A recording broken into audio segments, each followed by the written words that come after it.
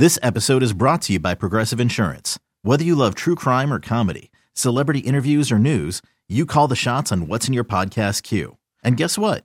Now you can call them on your auto insurance too with the Name Your Price tool from Progressive.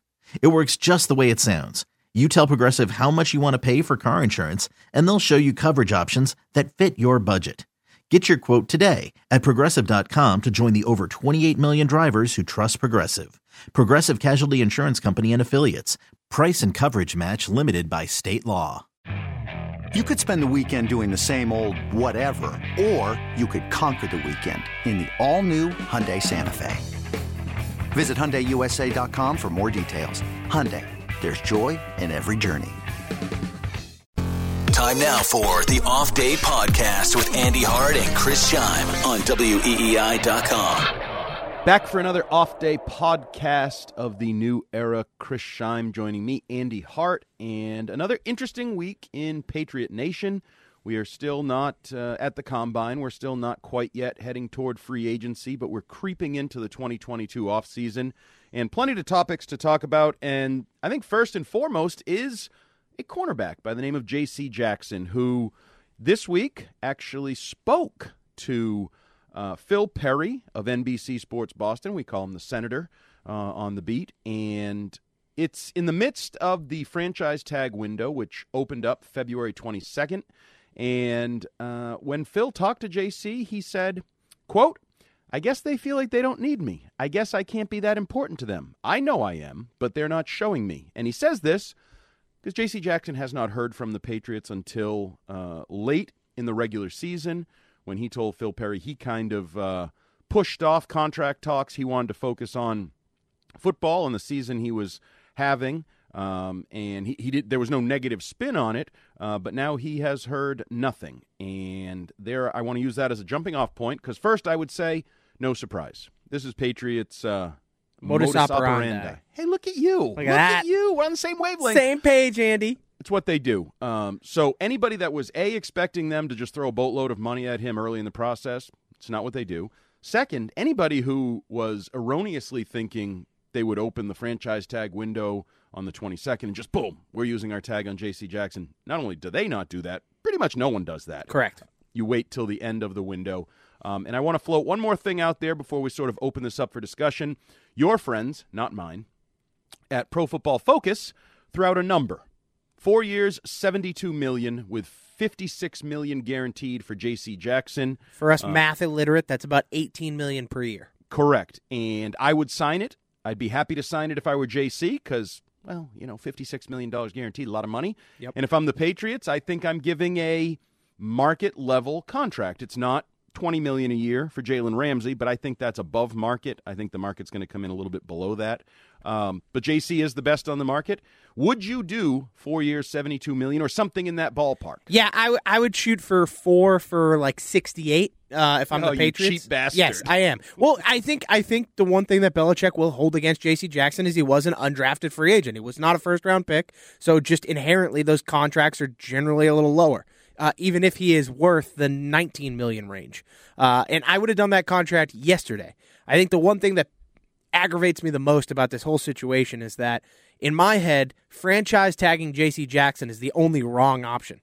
Like, the right options are either letting him walk, get your compensatory pick now when he signs his contract, and deal with the consequences, or sign him to a long-term deal, maximize Mac Jones on a rookie contract, and let's get going. Like, those are the two right options. Franchise tagging him, to me, in my opinion, is easily the worst option on the board, and is the absolutely wrong decision. No question. That would be the Forrest Gump decision. Stupid is as stupid does. Why Correct. would you? I keep saying it's a little bit like, now I know a lot of people lease, but some people, like, if you lease, you pay a lot of money, and then in 2 years, what do you have? Nothing. You have to walk home from the dealership when they ask you to drop the car off. Yep. I don't know why you would do a short-term agreement that costs you a boatload of money on this year's cap, money they don't have right now. Correct. They would have to create money to even give him the franchise tag, even if it were a negotiating tool, by the way. Yep. I want to make sure people realize that. If you're under this view, we're going to franchise tag him and then trade him, you still have to be able to fit that $17 million and change under your salary cap until the point that you actually trade away that slot in your salary cap. But it makes no sense to me in that If you like him, which I think you should, if you want him long-term, which I think you should, then sign him to the deal, make it a lower growing cap number as the cap itself grows. And I look at it, and I think we mentioned this a little last week, staggering some of your contracts. You know, you brought in guys that look like core contributors like, say, Judon last year, right? You have Mac Jones under contract for 5 years. The 5th year, it'll bump up a little, but you're still not talking stupid money. If you sign J.C. Jackson now, stagger it. Maybe a year from now, you add that weapon everybody's want, and you kind of stagger all these deals down the road so you don't have these, oh, my God, I got to decide between 2, 3, 4 players all at once. And I think you, with a growing cap that's going to be upwards of probably $250 million within the next couple years with the new TV money and gambling money, I think it's smart business. I know a lot of people are pushing back. A lot of people...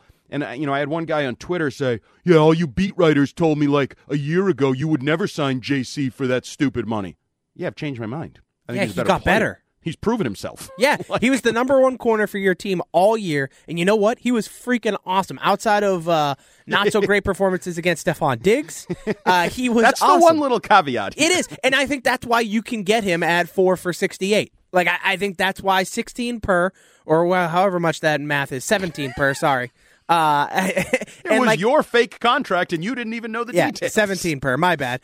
17 per, but like that 50 to 56 million guaranteed range is exactly what he would want because you can make it a lower number this year where you don't have a lot of cap space to work with. And then as the cap space explodes next year and the year after, those years 2 and 3 are when you have the major cap hits because expectedly he should be in the absolute prime of his career at 28 and 29 years old. And then in his year 30 season, where cornerbacks we see a lot of decline, you have him on cheaper money. And it's a contract you could either flip out of or just play out and let him walk after his 4-year contract's up. Like, I think that from a business sense is absolutely the right decision here.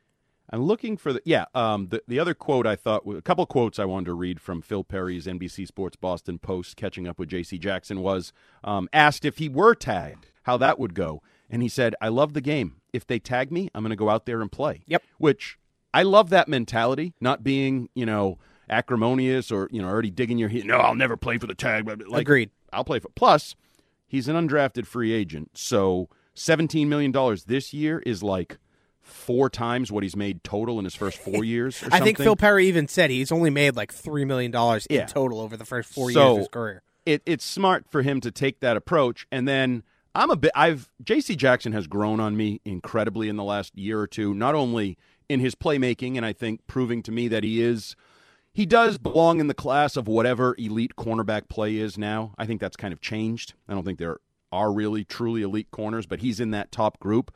I also love his cockiness and his quotes. Do too. And the story Phil Perry writes ends with, whatever happens, happens. I'm taking it day by day, but it's time for me to get paid. It's time to get Mr. INT paid. And he's right. It is that time. Yes. It's business. I mean, and if it's not going to be the Patriots, somebody's going to pay him that kind of money because he deserves it. What you saw out of Trayvon Diggs this year is basically what you get out of J.C. Jackson on a yearly basis. Yep. On top of that, you also get great coverage. Like, Trayvon Diggs was awful in actual, passing coverage outside of the interceptions. Well, J.C. Jackson gives you good coverage and all those interceptions. He gives you the best of both worlds. So not wanting to sign this guy would make literally no sense to me. Well, the one thing I do go back to, he does have to face Diggs twice a year. True. Stephon, not Trayvon. But if you go with the old Belichick plan of putting your number one guy on the number 2 guy and just being like, hey, lock him down, take him away from this game, and I'll throw 2 guys at Stephon Diggs. Yep. Yeah. No, I think you're in great shape. I'd sign him because, I said this to Fitzy over the weekend on WEEI. If you're putting together what I believe is sort of a skeleton of a Super Bowl contender, and I don't actually think it can come this year. I think the best possible scenario is 2023, you're a legitimate contender. But a skeleton for me is, I got my quarterback. Oh, I got a pass rusher. Oh, I have a number 1 cornerback. I have the foundation of a good offense. I'm lacking the one big chip. And Barmore, it looks like he could develop into an impact dominant defensive lineman. Like, you're kind of checking off the boxes as you go along here in maybe a 3-year plan to becoming a legitimate contender. But if you don't sign J.C. Jackson, so let's go down that road. You're missing a major, major piece. And your cupboard is barer than Shimes on a Friday night after They drinking. stink. They're Holy so Moses. bad after J.C. Jackson. It is brutal. And not a lot of options out there. I know people have talked themselves into Casey Hayward or maybe some Carlton Band-Aid. But the problem is it's a pretty thin cornerback market Yes. in free agency. So generally that pushes the price up, right? Supply and demand. It's kind of basic economics, and I wasn't even an economics major like Bill Belichick was. So the idea that you're going to get the mid-tier free agent for a lesser price, no, you're probably going to pay a premium. You're going to have to overpay just like you did last year, So which would if be I'm- even a worse waste of money. Then you go down the route of, can you draft a corner? Well, you sure as I was going to poop. You Sorry, sure as I heck think you can. swear. I don't know. It's a deep cornerback class. You know, I saw that quote that Reese had from Kuiper that, you know, you ask him his top 10 corners and he can't really tell you the difference between 7 and 15 because it's a really deep crop and there's going to be guys early in the first round, middle of the first round. We've seen some mocks going to the Patriots, but it's a risky proposition. Oh, I yeah. mean, to say you're going to draft, just flat out draft a number one corner, that has to be a number one corner. You don't have a net. I don't really think is realistic. And to be fair, personally. I mean, Belichick hasn't done a great job of drafting corners early in drafts, right? He generally hits on corners late in drafts or undrafted free agents. Right. That's where his sweet spot is for good cornerback play. So Yes. to expect him to go into the first round and draft somebody after Ahmad Gardner, I don't even know, Trent McDuffie out of Washington, and expect him to be a stud in year one seems a little far-fetched for me. Now, he did it once, sort of, and I say sort of because With Devin McCourty was a yeah. Pro Bowl cornerback his rookie year. Led the league in interceptions, right? Then the bottom fell out, and I still really don't know what happened there. I'm going to be honest with you. That's one of those untold stories I feel like somebody could look like. How can a guy be a Pro Bowl rookie corner, first-round pick, and then suck and get absolutely abused by people like Joe Flacco, and then just move to safety and become a Pro Bowl safety? Interesting story, but whatever. I digress. He's done it once. Otherwise, you're right. Razai Dowling types, Darius Butler, Terrence Wheatley's, all the second-round types. It's never worked. Part of the reason you're in this problem is Joanne Williams is the latest example. Didn't work. And even the undrafted pipeline has dried up a little bit because I think we saw that Miles Bryant isn't necessarily the next J.C. Jackson, Malcolm Butler, Randall Gay. Might be a depth piece, but is not a high-end piece based on what I saw last year. So I think we're in agreement that if you want to have good cornerback play or any certainty you're going to have good cornerback play, it seems like you should probably sign J.C. Jackson. And I got to tell you, Andy, we talked about this last week on the podcast. I am coming around. Now, I'm not sold yet, but I am coming around to the idea that the Patriots draft a wide receiver in the first round, and that's your guy. Welcome. So I have, and it's not my Welcome. confidence in the Patriots' ability to draft.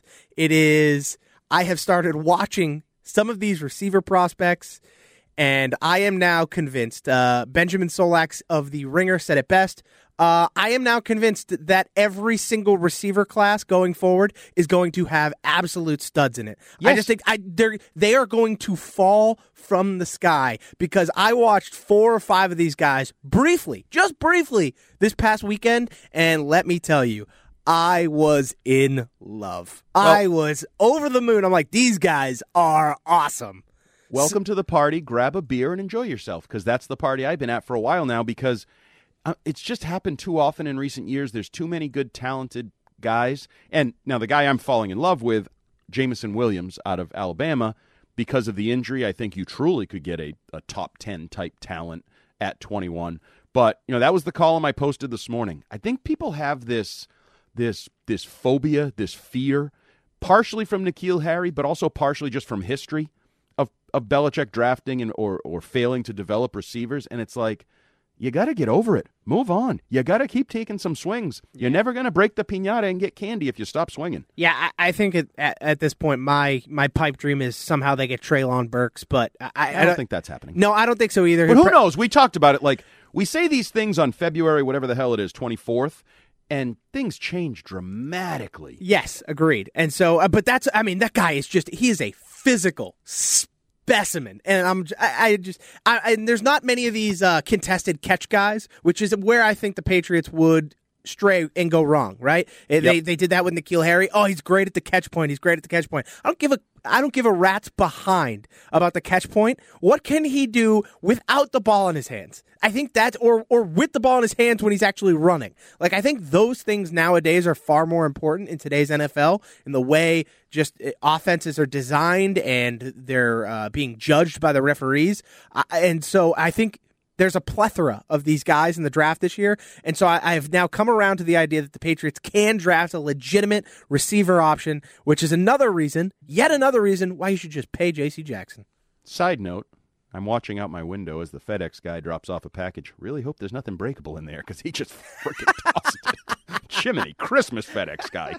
Have a little respect for the job. Have some respect. If you're going to do it, he kind of waved as he was walking away. I wonder if he can hear me. That'd be weird because we're not even broadcasting live. That's amazing. Okay, so J.C. Jackson in the books. I'm welcoming you to the wide receiver party because I would also say if you spend money on J.C. Jackson where we started, you don't really have the money to be spent at wide receiver, even though there's not a lot of great wide receiver options. There's going to be a competitive market there. So drafting it, again, looking toward 2023, if you tell me I have a first-round stud wide receiver, I have Mac Jones, Christian Barmore, Matt Judon, J.C. Jackson, ooh, I kind of like what you we're got putting some pieces. Together. You got like something what cooking. We're doing. Okay, so as we're talking about talent acquisition, the other big topic we've touched on endlessly, you and I, we've touched on it on our airwaves endlessly. It's not trade Mac Jones. We leave that just to the morning show. Yeah, just a wiki. Yeah, it's the coaching staff, and we've had kind of mixing reports here where Mike Reese, Scott Zolak, some of the others have kind of insinuated or even reported loosely that the staff is the staff. Patricia, Joe Judge, Troy Brown, Vinny Cincinnati, obviously Nick Caley stays, that's the staff. I know there's been some reports that maybe Matt Patricia will handle the run game and Joe Judge will work with the quarterbacks in the passing game, almost a college-like approach where you see run game coordinator, pass game coordinator. So we'll see. I know Phil Perry has now kind of said maybe there's an expectation another name could be added to the staff. I wonder if that's sort of devil's in the details. Maybe that's a lower-level guy that's going to be a developmental guy. But we'll see. We can only talk about what we have right now. So I want to talk about the guy I'm promoting as the next damn big thing, Nick Caley. Yep. Why not Nick Caley? Why not now? He's the next Josh McDaniels if you read his resume. John Carroll University, been here 7 years, the whole thing. I swayed you on wide receivers. Have I swayed you on Nick Caley as the next great offensive mind in the National Football League? So I wouldn't say you fully swayed me, but you convinced me the idea that should be Patriots fans' hope, right? I said this actually on the Greg Hill Show earlier this week. I brought up how we talked about it on the podcast and how in my head right now, if you're a Patriots fan, promoting the podcast, appreciate you. Hey, Andy, I am all about sneak that in whenever possible. Damn right. Damn right, as Tom Brady Senior would say. Exactly. And so I brought up the idea about how Nick Caley should be the hope of Patriots fans, that he is a legitimate offensive talent, I would say. I don't want to use the word mastermind. I feel like that is overplaying. Hey, Ron Burgundy, say it with at least a period or an exclamation point, not a question mark. Sorry, the Patriots fan should be hoping that Nick Caley is the next offensive mind of this team. Because Joe Judge, I'm sorry, not the answer. Matt Patricia, also, sorry, not the answer. These guys are not offensive guys. We talked about this last week on the podcast. It seems like a notch off. They should be special teams and defensive guys and find an offensive guy to do the offense. Nick Caley seems like he can be that guy, having been the tight ends coach around the offense. I think that has to be your hope. I believe, and I keep throwing this out there, and I know the quarterback is different. The quarterback always changes everything. 2005, Tom Brady was a 3-time Super Bowl winner. Tom Brady was well on his way to being the GOAT. Tom Brady, Montana comparisons, the whole damn thing. He hadn't lost a playoff game yet. And Josh McDaniels took over the offense when Charlie Weiss left. It's different with Mac Jones because he's in his second season. He's still not learning. Established. Still learning, no question. But to me, that's more of a reason why I want Nick Caley in place. I've given up on they learn together kind of thing, side by side? Yes, build a rapport, be consistent for maybe 2 or 3 years, and then if we hit the jackpot, we lose Caley in 3 years as a head coach. And I hope that's the case. I hope because that means everything went really well, and you've impressed with your offense and your development of Mac Jones. we've had, I get back to sort of mixed reporting and untold stories. We've had Burt Breer and Jeff Howe, some of the reports over the weekend.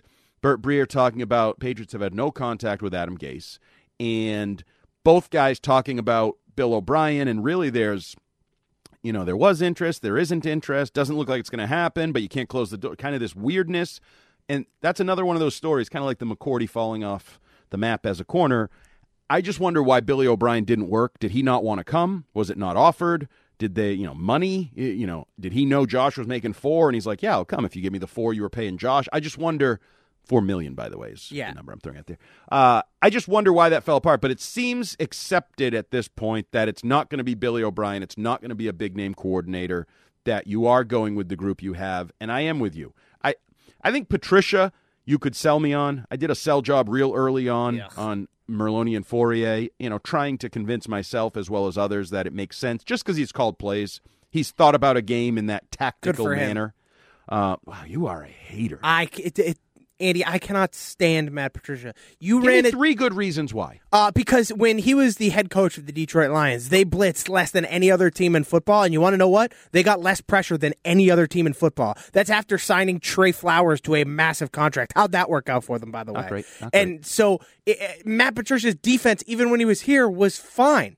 Like he's remembered for the one play in the Super Bowl where Malcolm Butler jumped the route. It's not even Matt Patricia did anything crazy in that game. Malcolm Butler made one play, and Tom Brady was superhuman in the second half. And yet somehow, some way, Matt Patricia, the boob, has gotten a bunch of credit for that. Stop it. I will say, I like Matt Patricia personally. I don't know him personally. Yeah, so this is all me talking about him as a coach and as a football figure. That's it. I would tell him if I saw him. I would say you came off as a boob in Detroit. Oh, very much. It could not have gone anywhere. Some of the things sit up straight, have some respect for yourself. And I would hope he would look back and say, yeah, I probably had some missteps along the way, some things I'd like to learn from and do differently if I ever get another chance. I think he would admit that because I do think he's a pretty analytical, open-minded guy. But I don't want a defensive guy developing Mac Jones. Your quarterback. Exactly. I think that should be reason number one above all things. Like if he's the offensive coordinator, I will take that pencil from his ear and stab myself in the eye because that's just stupid. Easy. No reason for I'm sorry. I'm very passionate about this. And that's how you know that it's coming from a good place in my heart here, that I want the Patriots to have a good offensive mind, because I don't like Mac Jones. And if he doesn't succeed, I'm right, and I can laugh at everybody. But and yet somehow, some way, in my heart and soul, I still want the Patriots offense to succeed. And I don't think Matt Patricia is that answer. Well, I will say for your purposes, in order to be able to do a victory lap, you can't have it be blamed totally on coaching. Because then we'll never know. Because I actually said this yesterday with Mutt and Merloni in the afternoon, that one of the things we talked about, and Jim Nagy got very defensive of this, was this idea that Mac Jones landed in the perfect spot, that it was all about Belichick and McDaniels and the structure and the organization and everything that he was given. And Jim Nagy pushed back on that. He's like, can we just say the kid's pretty good? He was good at Alabama. He's good now. Maybe he has something to do with the good. And whether you believe one way or the other in that, you can now argue that he's in the worst position. I actually think that he and Trevor Lawrence have flip-flopped roles. A year ago, or last fall, Trevor Lawrence was in a clown show bro under Urban Meyer. Yep. A circus, and it hindered his development. Now, theoretically, they bring in a Super Bowl winning former quarterback, ex-play caller head coach in Doug Peterson in Jacksonville.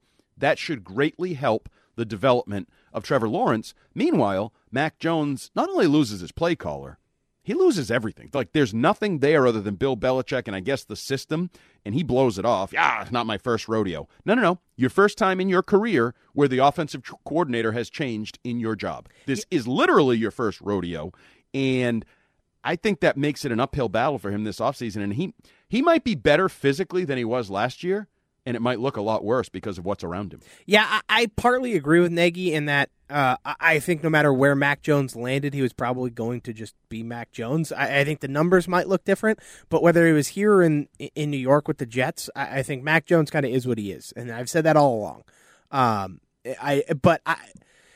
This season, you're going to need something more than just what you are. You are going to need you are going to need a superstar reach here if you want to have a tremendous season. Because the way everything's falling in place for this New England offensive coaching staff, I just don't see any good outcomes. The only good outcome is Nick Caley is really good at his job, and he is the offensive coordinator. That is the sole good outcome I see here, because in my opinion, Joe Judge is not going to help Mac Jones get better at all. Neither is Matt Patricia. So your only hope here is Nick Caley. I think if Nick Caley is really good at his job, we're going to find out, and he's going to be a head coach in 3 years, and you were right. If he's not, Mac Jones is in for a wild awakening of a possible horrendous year. Did you know Joe Judge went to Mississippi State as a quarterback? Good for him. If you read the next line in his Wikipedia bio, it says, he never really played the position, playing primarily on special teams. Shocker. Shocker, he's a good special teams coach. He is a great special teams coach, and I wish he was coaching special teams on this team. Instead, he is, quote, working with the quarterbacks. I don't like that. Okay, so the Nick Caley thing, I have two butting head philosophies or ideas I want to throw at you in terms of play calling. Oh, okay. Send them at me. Well, there's this one idea that Bill Belichick has actually perpetuated over the years, and one of the things I may effort to do either this week or next is go back through my archives and get some of Bill's quotes praising Josh McDaniels for his play calling and how much of an art it is to play calling and, learning and the back and forth and the chess match, just to kind of put in relation what he's throwing on the plate of any of these guys, whoever it is, has never done it. So there's that one side where play calling is important. Bill has said it's important. He has praised the guys that call the plays.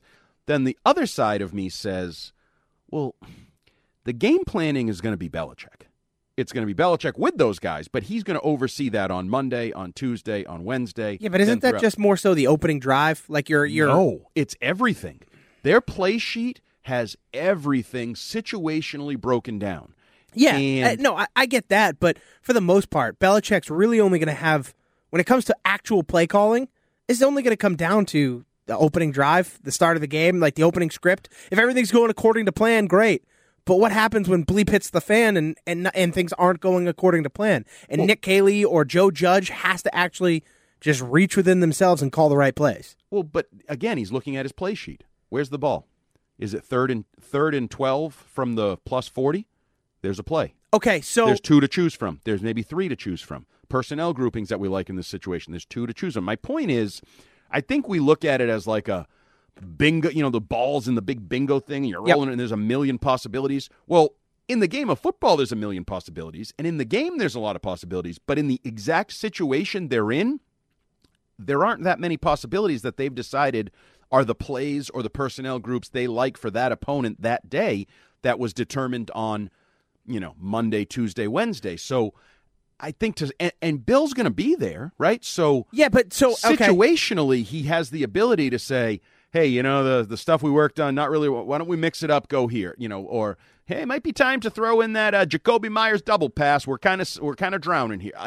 I just think there is going to be less possibility of disaster in play calling than there is possibility of disaster in just the overall development and coaching of Mac. Even though Belichick at this point seems like he's going to have to do that on offense and defense, you really think that it's going to work out evenly across the board like that? No. Yeah, exactly. So in my head, it sounds great that Belichick will be in the room all week, Monday through Friday, really helping build the game plan, getting you ready. But right now, he doesn't have an offensive coordinator or a defensive coordinator. Right now, at least on defense, you have two guys who might be able to call a game by themselves and kind of work on it in Steve Belichick and Gerard Mayo.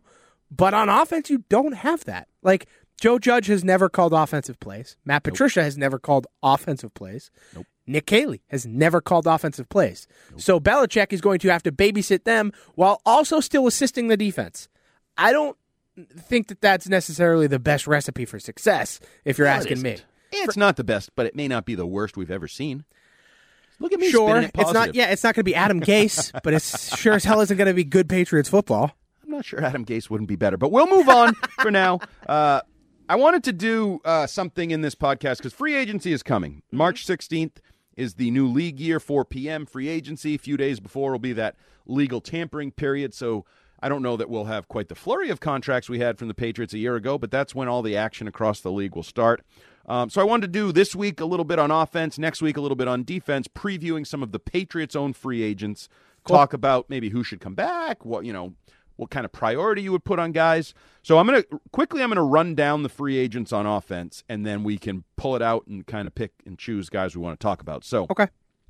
Running back Brandon Bolden, Trenton Brown, as they list him in all official league matters, your right tackle, Troy Fumagalli, the tight end, Brian Hoyer, your backup quarterback, and who knows, maybe your quarterback's coach or I don't even know, most knowledgeable play caller, offensive mind in the room.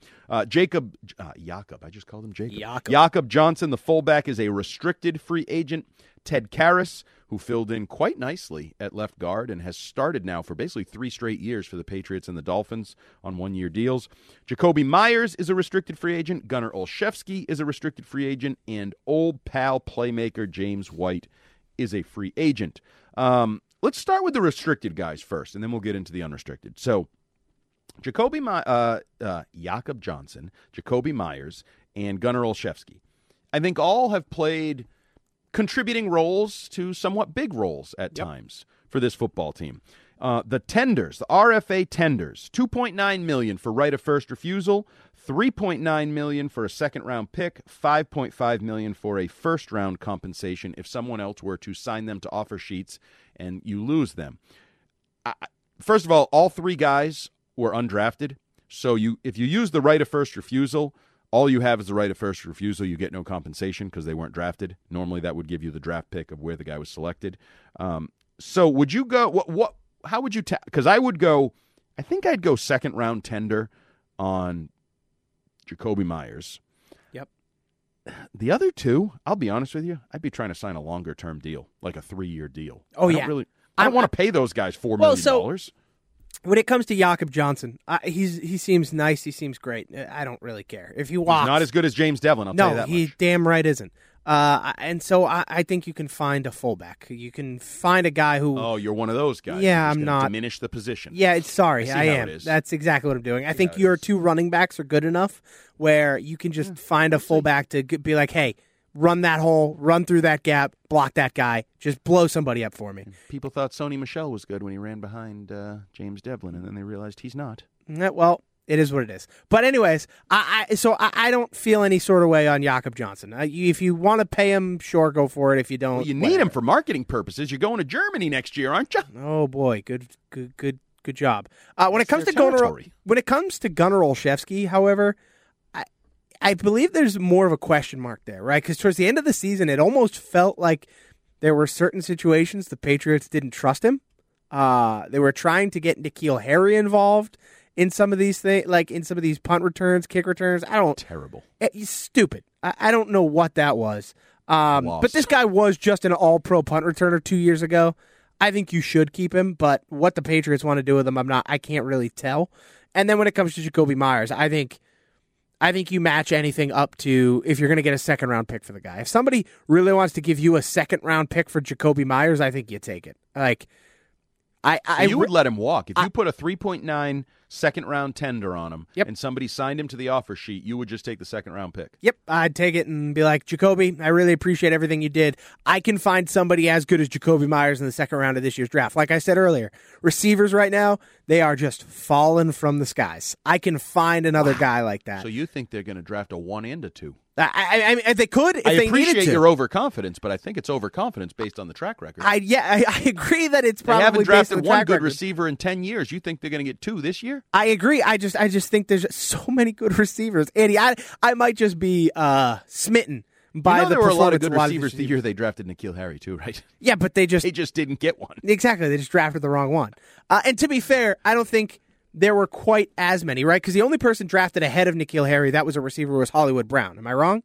Yes, that's true. Yeah. And so, but in this year's draft, like there's going to be like 5 receivers taken in the first round. Like there is a lot of great receiver talent now. I just think it's just falling from the sky. I think you can just find receivers. I think these guys are just so much better at a younger age now that there are so many more of them across the country. Like whether it's the Pac-12 or the SEC or the ACC or even some of the smaller schools.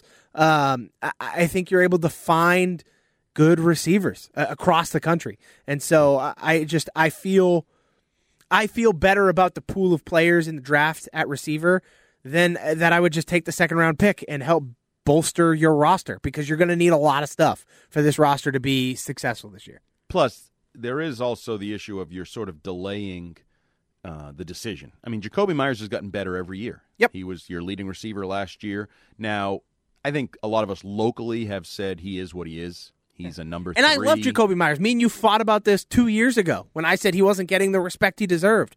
But I still think that a second-round pick... Now you're on my side of that argument, because people said he was a top 20 receiver. I still think when you get a second-round pick for this guy, you just take it. And Belichick would probably agree, in a general vacuum, you have an undrafted guy that wants to get paid $4 or $5 million, whatever, and you're going to get a second-round pick to let him walk? You take that value. On a spreadsheet, I agree. Yeah, in a vacuum, you take that value. On a football field, hey, Mac, not only did I take away your offensive coordinator and play caller, oh, by the way, I let your top receiver walk. Yeah, too. But if you're also telling him, I let Jacoby... just kick him in the nuts, too, this offseason. Yeah, but if you're telling him, I let Jacoby Myers walk, but I brought you Jameson Williams or Chris Olave or Drake London or Treylon Burks, I think he's going to be like, you know what, I'll take that trade. No, Bill, I want one of those guys and Myers. Well, so I want to keep the guy that I know how to throw to, that we have a rapport with, and Bourne, and I want to put a great one next to those guys, and then I think I'll be good, Bill. Yeah, Bill. Bourne can slide into that Jacoby Myers role. He can take on more of a role in year 2. You get a stud in the first round at receiver. I think you're on your way. That was your best argument yet. Is I do think there's this, not a log jam, because they're not like, oh my God, they're not so studs, many receivers. But I do think if you said, if they hit the one, whoever the one is, if you hit that guy and you say Myers is now my 2, maybe he works out of the slot some because he's quick and he's fast and he gives you more run after catch, big playability than Myers, who is what he is in that role, you can kind of sell me on moving on from Myers. I just think the flip side is what I just said. I do think if you have a young Pro Bowl quarterback and you take away all his coaching and his favorite target, feels like you're making him work harder than he should have to in his second year. Yeah, can we relax with the Pro Bowl, too, by the way? Like 6 people said no before he got chosen. Oh, my God, it's so dumb. Pro Bowls are useless. Did he go? Yeah. Okay, thank you. They're useless. Pro Bowls are useless. I agree. They mean nothing. I believe this means the Hall of Fame slot receiver that people like to promote, Julian Edelman, has 0, and Mac Jones has 1. There you go. Okay, Mac Jones, Hall of Famer. Got it. For what it's all worth, and which is not much at all. Okay, so we argued about the RFA guys. Interesting numbers to throw around there. As we get to the unrestricted free agents, so that's Bolden, Brown, Fumagalli, Hoyer, Karras, and White. Who would your top priority be? I think it has to be Trent Brown. Agree. You need a left tackle. Left tackle might be right though. Oh, right tackle. Regardless, you need tackles.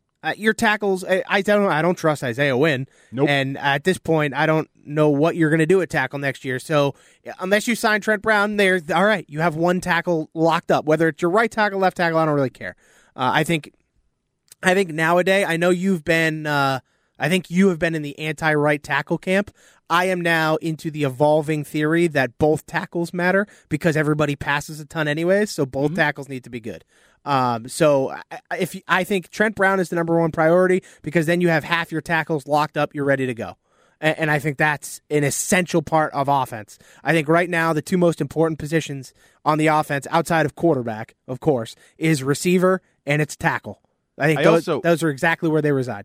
I also think league-wide there might be some hesitancy with Trent Brown because San Francisco didn't want to pay him, so they traded him to you. Yep. The Raiders regretted paying him, so you get him back again.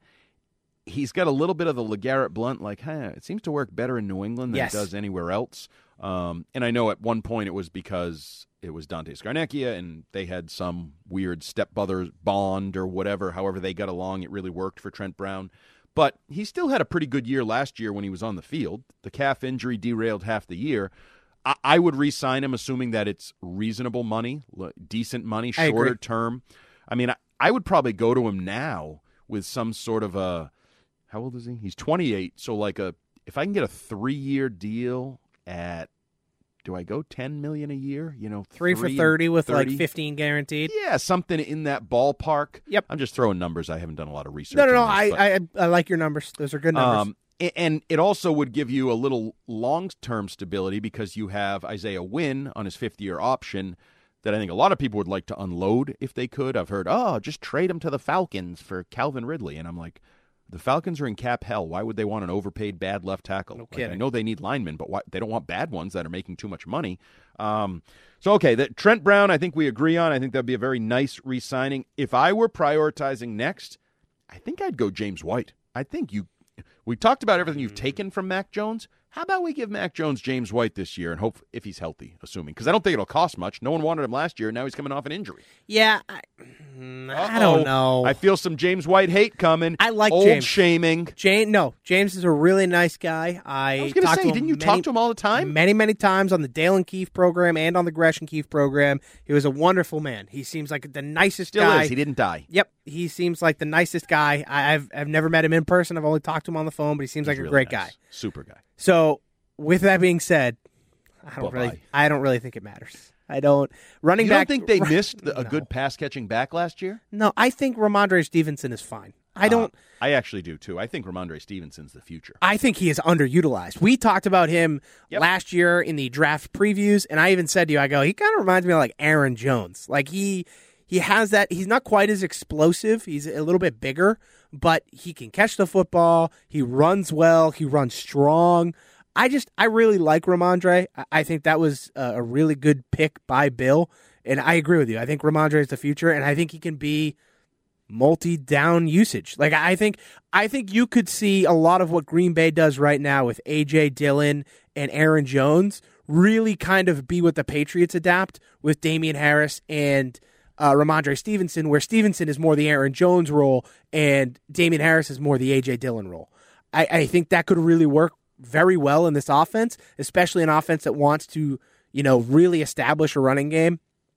And so in my head, I want the other offensive lineman. You said Ted Karras, correct? Yep. Yeah, sign me Ted Karras. That's my number 2. I want Trent Brown. I want Ted Karras. Because, again, Karras was here, went to Miami for a year, and then came back. He's not going to cost you a ton of money, and he is a... I don't know. I think he cost you... I mean, he's not going to cost you Shaq Mason money. No. But he is going to be, and he's going to be a legitimate everyday starter. The guy doesn't miss games. True. That's the whole reason Kansas City paid Joe Thuney all that money, because he doesn't miss games. I can get Ted Karras for half that price, and he's not going to miss any games, and he's really good at his job. Give me Ted Karras. You better get him for way less than half. Kansas City gave $80 million. It's an exaggeration. Jiminy Christmas. Pennies on the dollar.